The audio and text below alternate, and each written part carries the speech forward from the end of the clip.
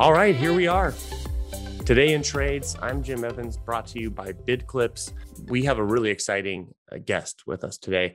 I didn't even know that she and they existed until I was at a trade show, Texpo, earlier this year. And I was walking through the show, just kind of meeting vendors and seeing what is out there. And I saw this giant sign that said, "Quit getting screwed."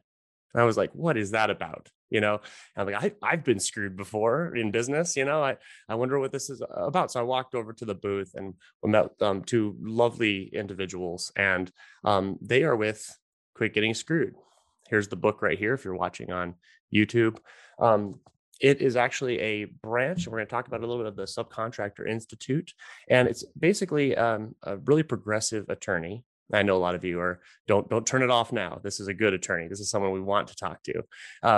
Carolyn Cromines and her organization. It's a fantastic book. If you're a contractor, a subcontractor, and you work in the trades, this should be in your van. It should be at your desk. They had a big sign, and I walked over and I started talking with them, and they're doing some really fascinating stuff. So this episode is going to be all about Carolyn, and I'm going to ask the questions that all of us on this podcast are thinking, and that is, how do we stop getting screwed on some of these deals when we're working with contractors? How do we be better subcontractors by also knowing what we're doing? And how does that relationship just make for better business? And at the end of the day, happier customers and better relationships. So Carolyn, thanks for being on the show. I really appreciate it. Thank you so much for having me. And thanks for that great intro. It's true. I love what you guys are up to. At first, we get guests and I think, oh, okay, sure, they've written a book. I'll go check it out. And as I dove into the Subcontractor Institute, as I started going, I ordered your book right away. You really do a good job in the table of contents, starting to lay out just the process that so many of us never learn. So I want you to talk about, why did you write the book? Why are you creating this?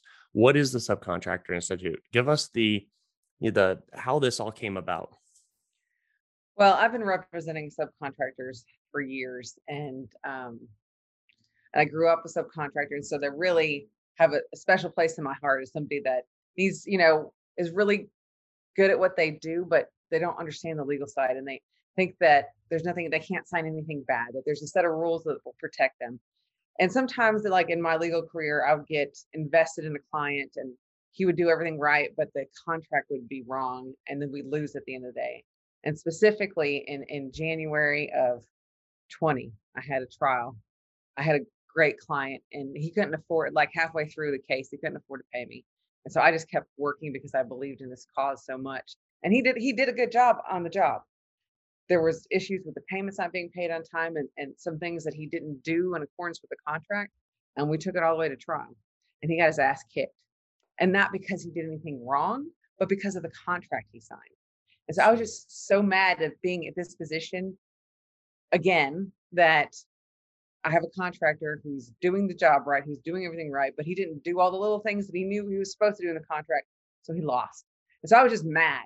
And so that's what it came out as. Like, I mean, they went out of business, right? That was it. Gosh. And so I didn't want that to happen to somebody else. And I realized at that point in time that coming in after you signed the contract, there wasn't anything I could do. And so I really needed to, because nobody was saying it. Nobody's out here saying that these subcontracts are so one-sided, and then everybody's just signing them to go to work, and it's fine if everything goes great. If not, they're going to cram those provisions down your throat. And that's what I see over and over and over again. And just nobody knows.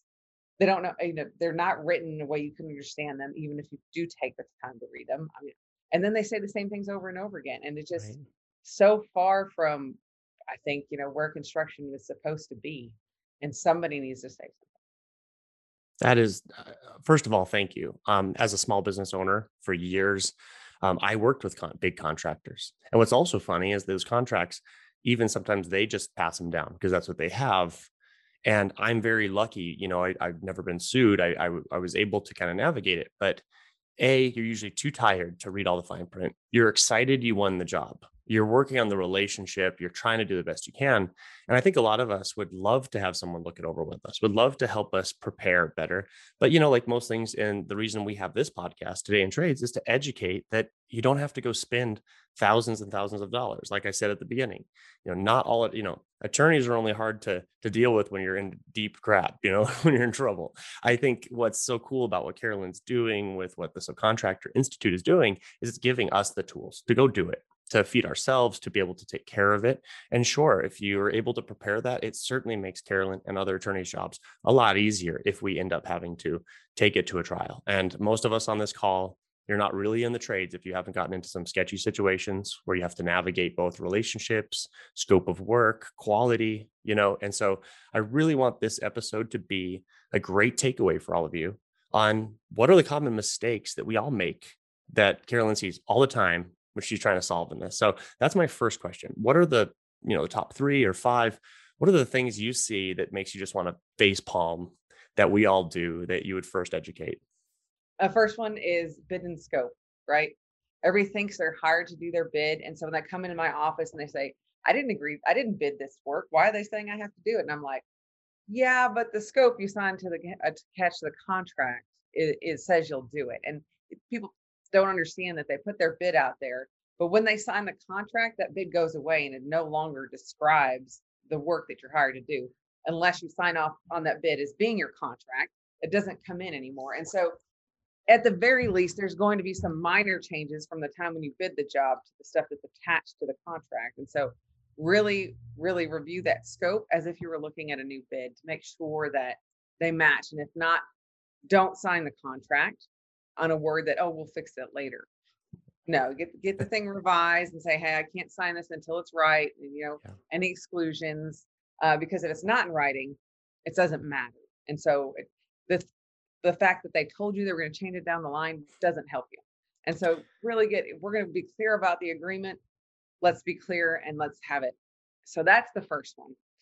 So bid and scope. And I want to ask you a few questions on the first one. So being somebody who's been an estimator most of my life, and obviously it's no surprise, this podcast is brought to you by Bid Clips. Bid Clips, using pictures, videos, data points to bid jobs better so that you can have a stronger scope. Customers don't feel like they were deceived because they know what you bid. Now, many of our clients are humongous that listen to this show. And to you, your bids are very detailed. They're very long. They're even outside sometimes of what the Bid Clips scope does. But a lot of us are smaller. We're subcontractors. Our bid will scope from 10,000 to 50,000, somewhere in there. And for us, I want to talk about that a little bit because when I'm doing coaching with bids, I often tell people it's the first impression. And it needs to leave you a little bit of room. And that is just not to waste your time, waste the customer's time. How many of our clients say, I just want to know how much the bathroom remodel will be or how much the window package is going to be, and then we'll talk about a scope. So what's important to know for those of us listening that are Bid Clips users, in your terms and agreements inside your program, when the customer accepts that bid, your verbiage in there, your contract should be professional. You should have a nice written contract that says this is a bid. The scope of work will be delivered at time of final order, subject to change, and work some of those things out. And if you need that help, please reach out to Carolyn and the team and hire that so that every time a customer hits reserve in the program, you're covered. So that's my little plug on that side. But I want to talk about the difference between bid and scope. You just said it, but where are some of the areas that people, real specifically, that people will miss between bid and scope? And when you go back to scope, should you use parts of the bid or should you almost go completely over as an acceptance of the final offer? How would you tell a medium-sized company to navigate that? And the most thing that I see in that type of situation is the just being as clear as possible, because the owner, the property owner, whoever's hiring you, does not know, right? There might be assumptions that they assume that things are included when they're not. And so what I tell my clients in this situation, explain what you're hired to do like you were trying to explain it to a jury. Because at the end of the day, if this thing goes south, that's what you're going to have to do. And so, yes, this is what we said initially, but then it changed after a couple conversations. It changed, and here it is. Here's our final agreement. So whatever it takes for you to clearly explain to them, manage their expectations on what's included, what's not, what happens if we dig into this remodel and there's, rotten boards. Obviously, that's going to be an additional charge. We need to tell them, I can't see, I don't have x-ray vision, that this is a possibility. Because you could tell them on the front end that it's a possibility, then they don't get pissed when it actually happens. You know what I'm saying? Right. Because they're going to use the expert. There's being like, okay, everything. There's not going to be anything unexpected. And we all know that that's not true. And I want to share a little tip that's taken me 20 years of pulling my foot out of my mouth to learn. And if any of you on this call are learning or just getting into this business as an estimator, under promise and freaking over deliver. And also don't scare people away with your bid. Don't go in there and say, oh my gosh, I don't know if it's rotten. I don't know. It's people, they don't really want to know. It's better to say, hey, Carolyn, we're looking at somewhere between, I hope you're sitting down, 3,000 and 4,000 worst case scenario. I have that in the bid for you. I covered as much bases as I can see without digging around and really getting my hands on this project. I'm going to do everything I can to save you money. And for Pete's sake, everyone listening, save them money. If I come in and I do it for 2,500, Carolyn's telling every single neighbor how great I was and how great the experience was. And if a waiter tells you 15 minutes, and we all know, and it's 20, you're going to hear about it. But if it's 14, you're the best restaurant in town. So please take that home. I love what Carolyn just said. Think about worst case scenario. Now, the bid is a blurry vision of what we're going to do. Your scope of work is your final. This is acceptance. A lot of our listeners are shower door installers. Okay. For your contractors, and then your contractors, we all know, don't share it with the customer. So in that scope of work, it's important to put, there'll be a 1/4 inch tolerance. Things are subject to change. Without backing, design may not be able to be executed. You have to just be careful to watch that stuff. So very good, Carolyn, this is so important. And then the second point I heard from you is good fences create good neighbors. And I think I've never owned a large contracting company. Thank God. I'd have way more gray hair and probably not be as happy about life, but hats off to all of you that are doing it. I believe that, I know when people that work for us, we have subs too. We use trim carpenters, et cetera, when we do a window package. When they're detailed with me, I appreciate them. It creates a good relationship. When we make a nice negotiation, we have clean fences. We know who's responsible for what. We have a much better relationship. And that's true in, marriage and life. When you just have good boundaries and you have good communication, that's all your contracts need to be. So don't be afraid any longer of legalese on your bid and your scope. If you want more, hop over to Bid Clips, hop to the Subcontractor Institute. Please check that out. So I want to keep this train going down the tracks. I know there's more than that, and we don't always get to talk to an attorney for free. So Carolyn, what would be the second thing that you think gets people tripped up? Change orders. Change order. Oh, wait, someone does change orders? You mean things change in a project? Like I did all this extra work outside the scope. I didn't ask for permission. I didn't get it approved. Yeah, I'm like, people always get paid. People always have more money too, right? I mean, it's exactly. They're never mad about a change order. Let's talk about that, because that is I had chills when you said change orders. That's something that just it's like a blessing and a curse.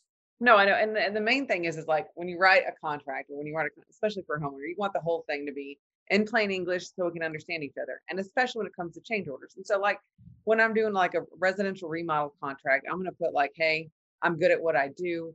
I can't see everything. There may be issues. And here's the process when that happens. I'm going to let you know about the issue that I found. I'm going to let you know what's outside what we originally agreed to do. And here are a couple options. And then also in the change order provision, I'm going to tell you it's cost plus 10%, cost plus 15%. That way we don't have to fight about how much is that change order going to be. They're going to know, and here's all the different ways we can do it. And if there's not any, if there's only one way, we're going to talk about that one way. I'm going to tell you what it is before I do the work. That's the big thing, is that we tell them up front that, I hope there's not any changes, but there could always be, and here's how we're going to handle it. And here's the price tag on it. And we're going to have a conversation that this has to be done before I can do anything else. But the main thing is to don't just do it and expect that they know it's going to be extra and that you'll get paid at the end, because they're going to be completely caught off guard. And that's important, again, for the contractor, that it's very clear, very plain, so that they can share it with their client. Because oftentimes the communication's like the telephone game we played in junior high. And remember, whatever you wrote down or put in an email, and again, I don't mean to be plug big clips, but that's one nice thing about our customer messages, all being in the same spot, is you can see everything that was said, every agreement that was made. And by using one area, you're not digging for emails, you're not digging for texts when things hit the fan.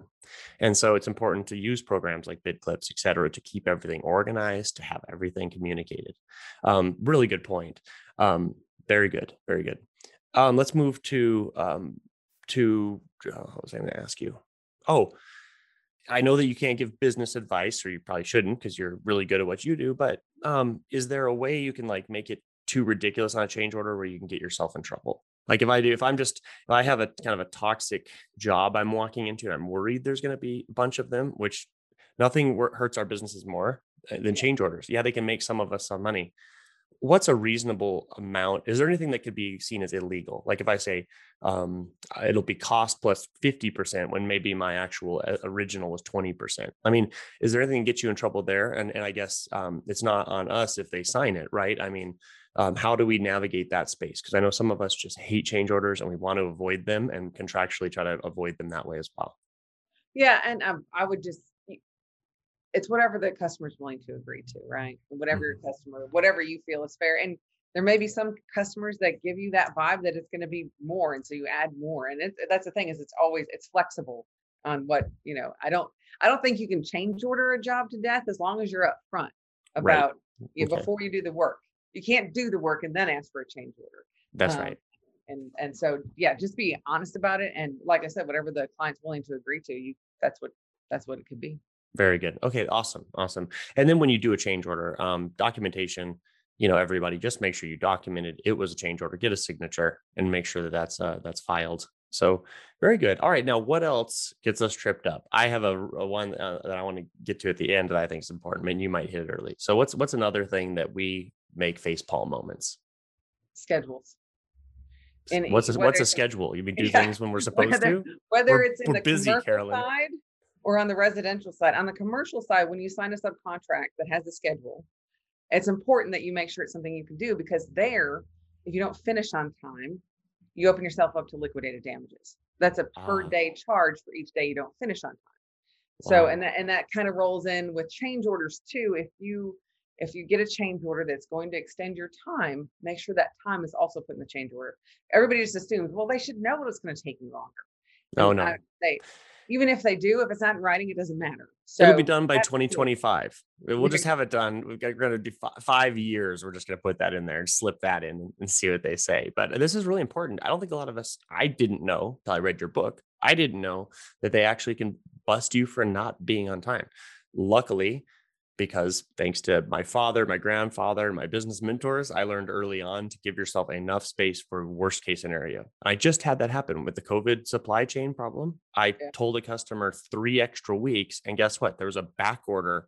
Thank God, I'm still going to be up against the last 3 days. Yeah. And if I had told that client 2 weeks like I normally did, they would be so frustrated. And even though it wasn't my fault. And now if you're on a big contract and now you're paying liquidated damages and you're trying to get that from your vendor, good luck. So very, very good, obviously within reason, but I think that's important. I don't know if a lot of us know that happens, but I'd hate to find out the hard way.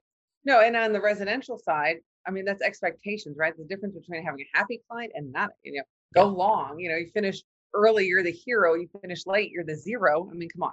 And so, just managing, like I said, managing their expectations because they have an idea in their head of when it should be done. I'm not saying it's reasonable. I'm not saying it's based on any facts, but they definitely have an idea. And if you're not within that idea, if you don't spell it out what it is, they're not going to be happy, which, leads to bad reviews and all kinds of things. So, yeah, very good. And I've learned the hard way. If you don't ask customers questions, you can't assume. And just because you tell them things, I'm a talker, they don't hear you. They'll be on Instagram. Ask them, what are your expectations for this project? Start there. They might say, well, geez, I'd just like to have it done in 2 months. And you were thinking 2 weeks. Yeah, but if you go in and you're like, I think I could have it done in 9 days. As soon as you say that, it's like telling your daughter we're going to Dairy Queen later at 3 p.m. You have just It's set yourself definitely on, going. you are MacGyver now, the ticking time bomb that you put on yourself. So I love that under promise, but just ask questions to your customers and say, when are you hoping to have it done? And sometimes their expectation are you create it. So I think that's really smart and very good. So what else? What else just makes you be like, oh my gosh, come on, pull it together? Well, on most commercial contracts, the default and termination provisions. Okay. Okay. What a default is when you're not doing something that you promised to do in the contract, whether that's on the commercial side or the residential side. And so most contracts say you get a time to cure. So you're in default. Somebody points it out. They send you, an email, a text saying, hey, you're not doing this. That is a notice of default. It doesn't have to be sent by a lawyer. And so you need to respond to that right away to have the timeline of events. And especially on the residential side too, if you get into a dispute, having it all in one place is great. They're saying you said you'd be done at this date, you're not, you're in breach of the contract. Well, here's what's going on. A well thought out plan to document all of that. So, but if you don't fix the default, then it can lead to termination. And I think another big misconception is, well, if I get terminated, I just won't get paid and that'll be it and I'll be done. No, what can happen is when you're terminated, you promise that client to finish that scope of work for that price. If they have to go hire somebody else to finish that scope of work and it costs them more, you're now on the hook for that more. No way. Yes. Wow. And so that is something before you walk away from a job or are terminated that you really need to think about. More so on the commercial side because the numbers get bigger, but still on the residential side. I mean, I talked to in Texas, we have a process on a residential defect that you have to go through before you can sue a contractor. But one of the big things is that they get a chance to come out and fix it, and if they don't, they're on the hook for the difference. Jeez, that can be Uh, that can be real costly because to a subcontractor, that's kind of like a change order. Last minute jump to another job to fix someone. That's not going to be usually bid well. And what an unforeseen costly error. See, everybody, look how much advice we're getting by just listening to this podcast. And I'm telling you again, go to Amazon, buy the book.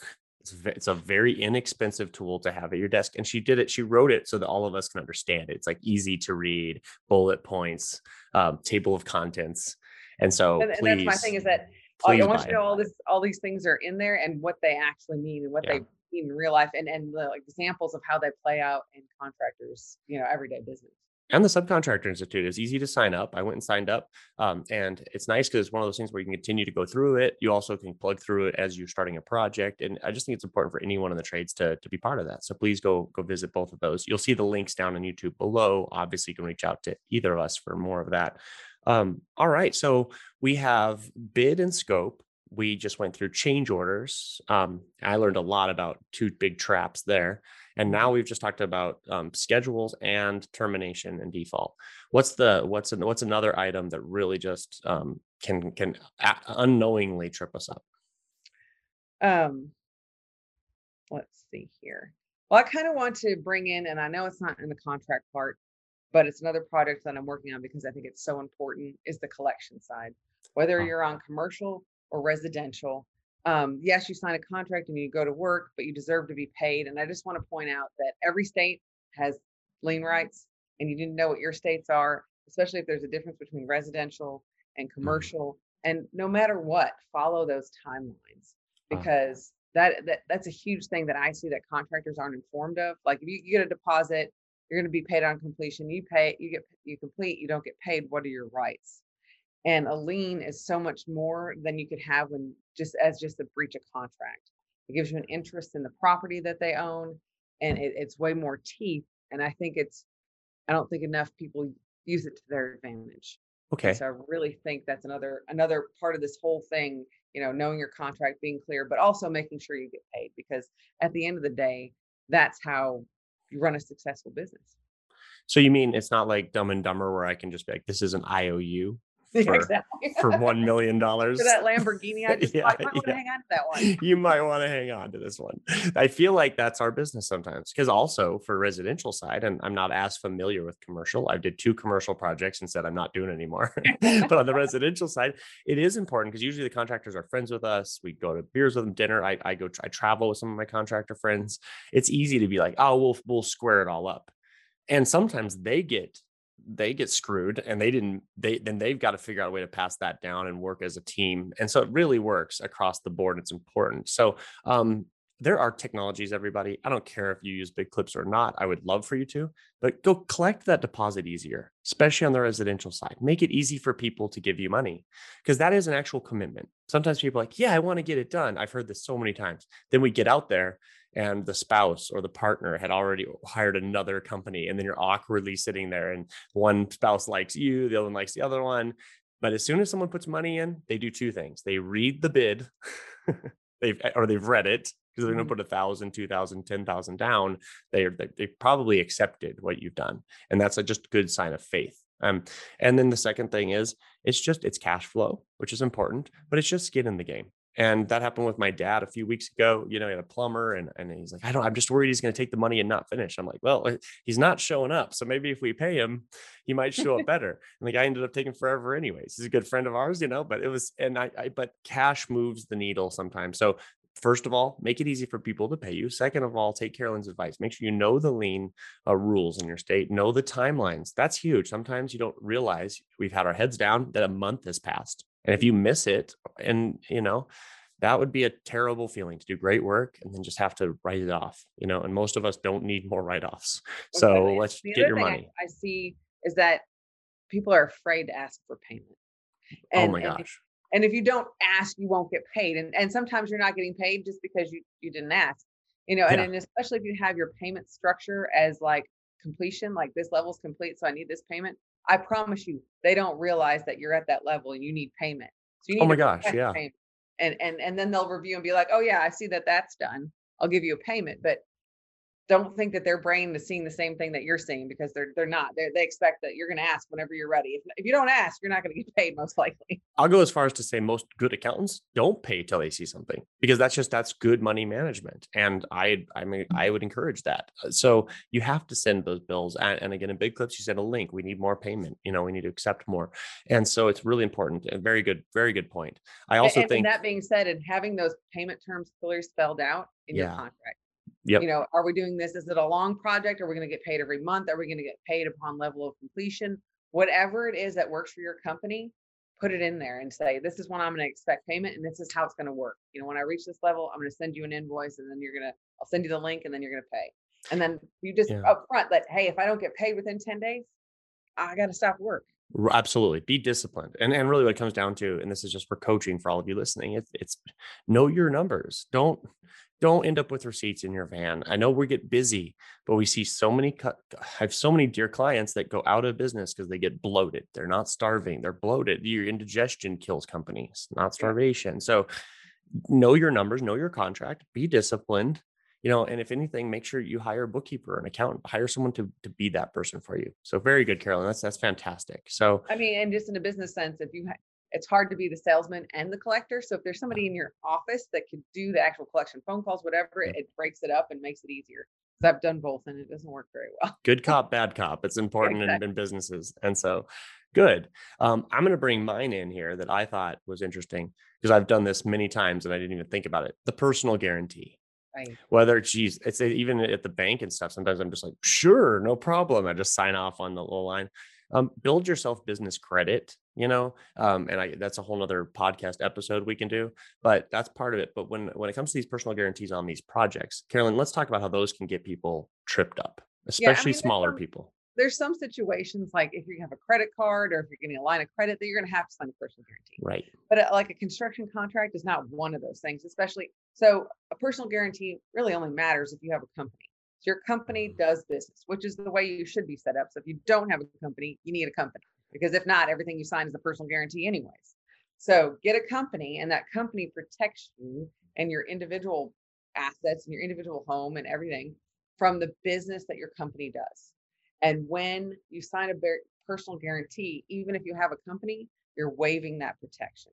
So it no longer exists. So like you sign a subcontract and you get terminated and there's an overage, not only can they come after the company for failing to work, they can come after you individually.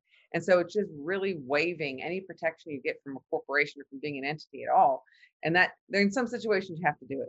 Buying a house, buying equipment, yes, Right. those things, but not in a transaction where you're a subcontractor. It doesn't, or even on a residential remodel. I've seen, residential remodel, residential rebuilds with a personal guarantee that you're hiring my company, my company's going to do the work.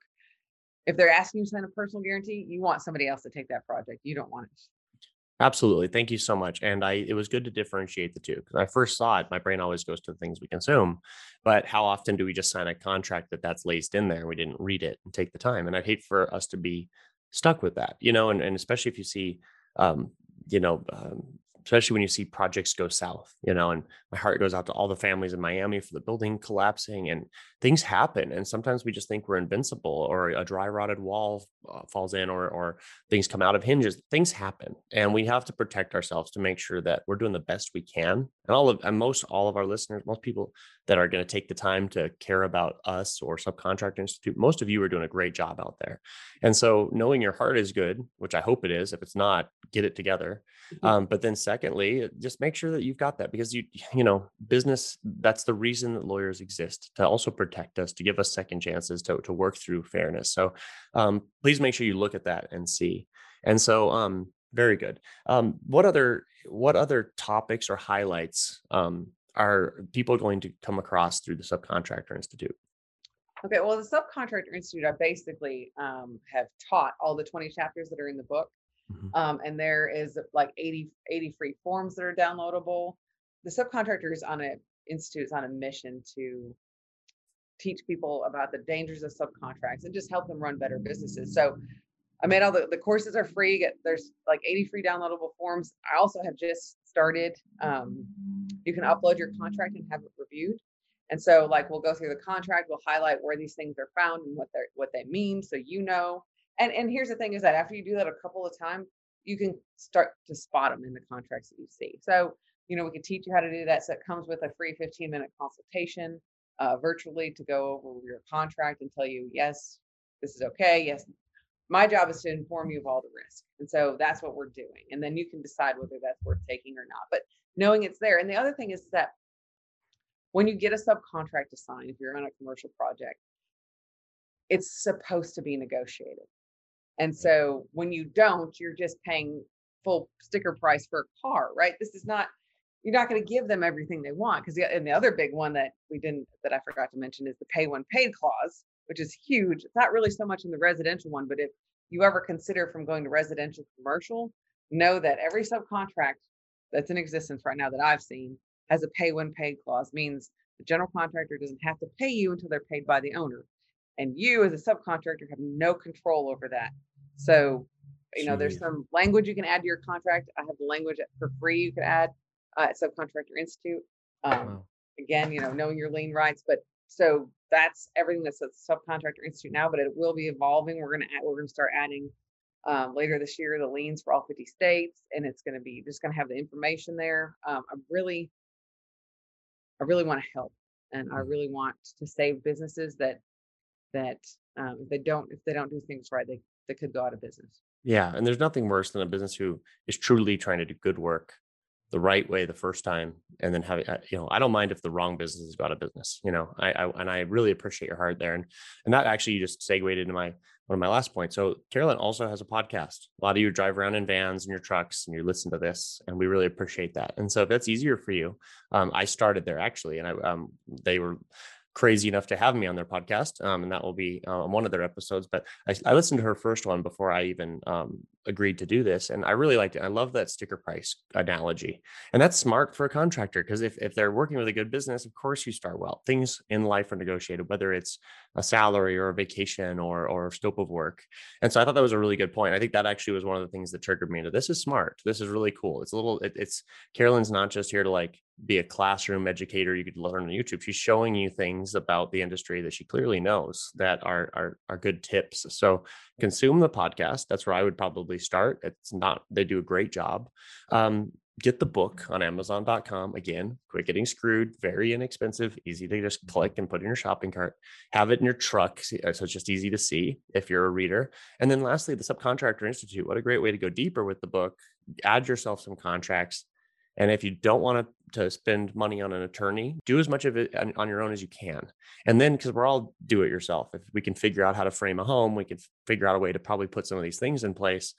And then lastly, if you're in trouble or you're worried or you've got projects going or things, Carolyn represents people all over the country. So please reach out to their group and ask them for advice, ask them for help, get an estimate, and I've had the chance of getting to know them very well over the last couple of weeks, just what they're up to.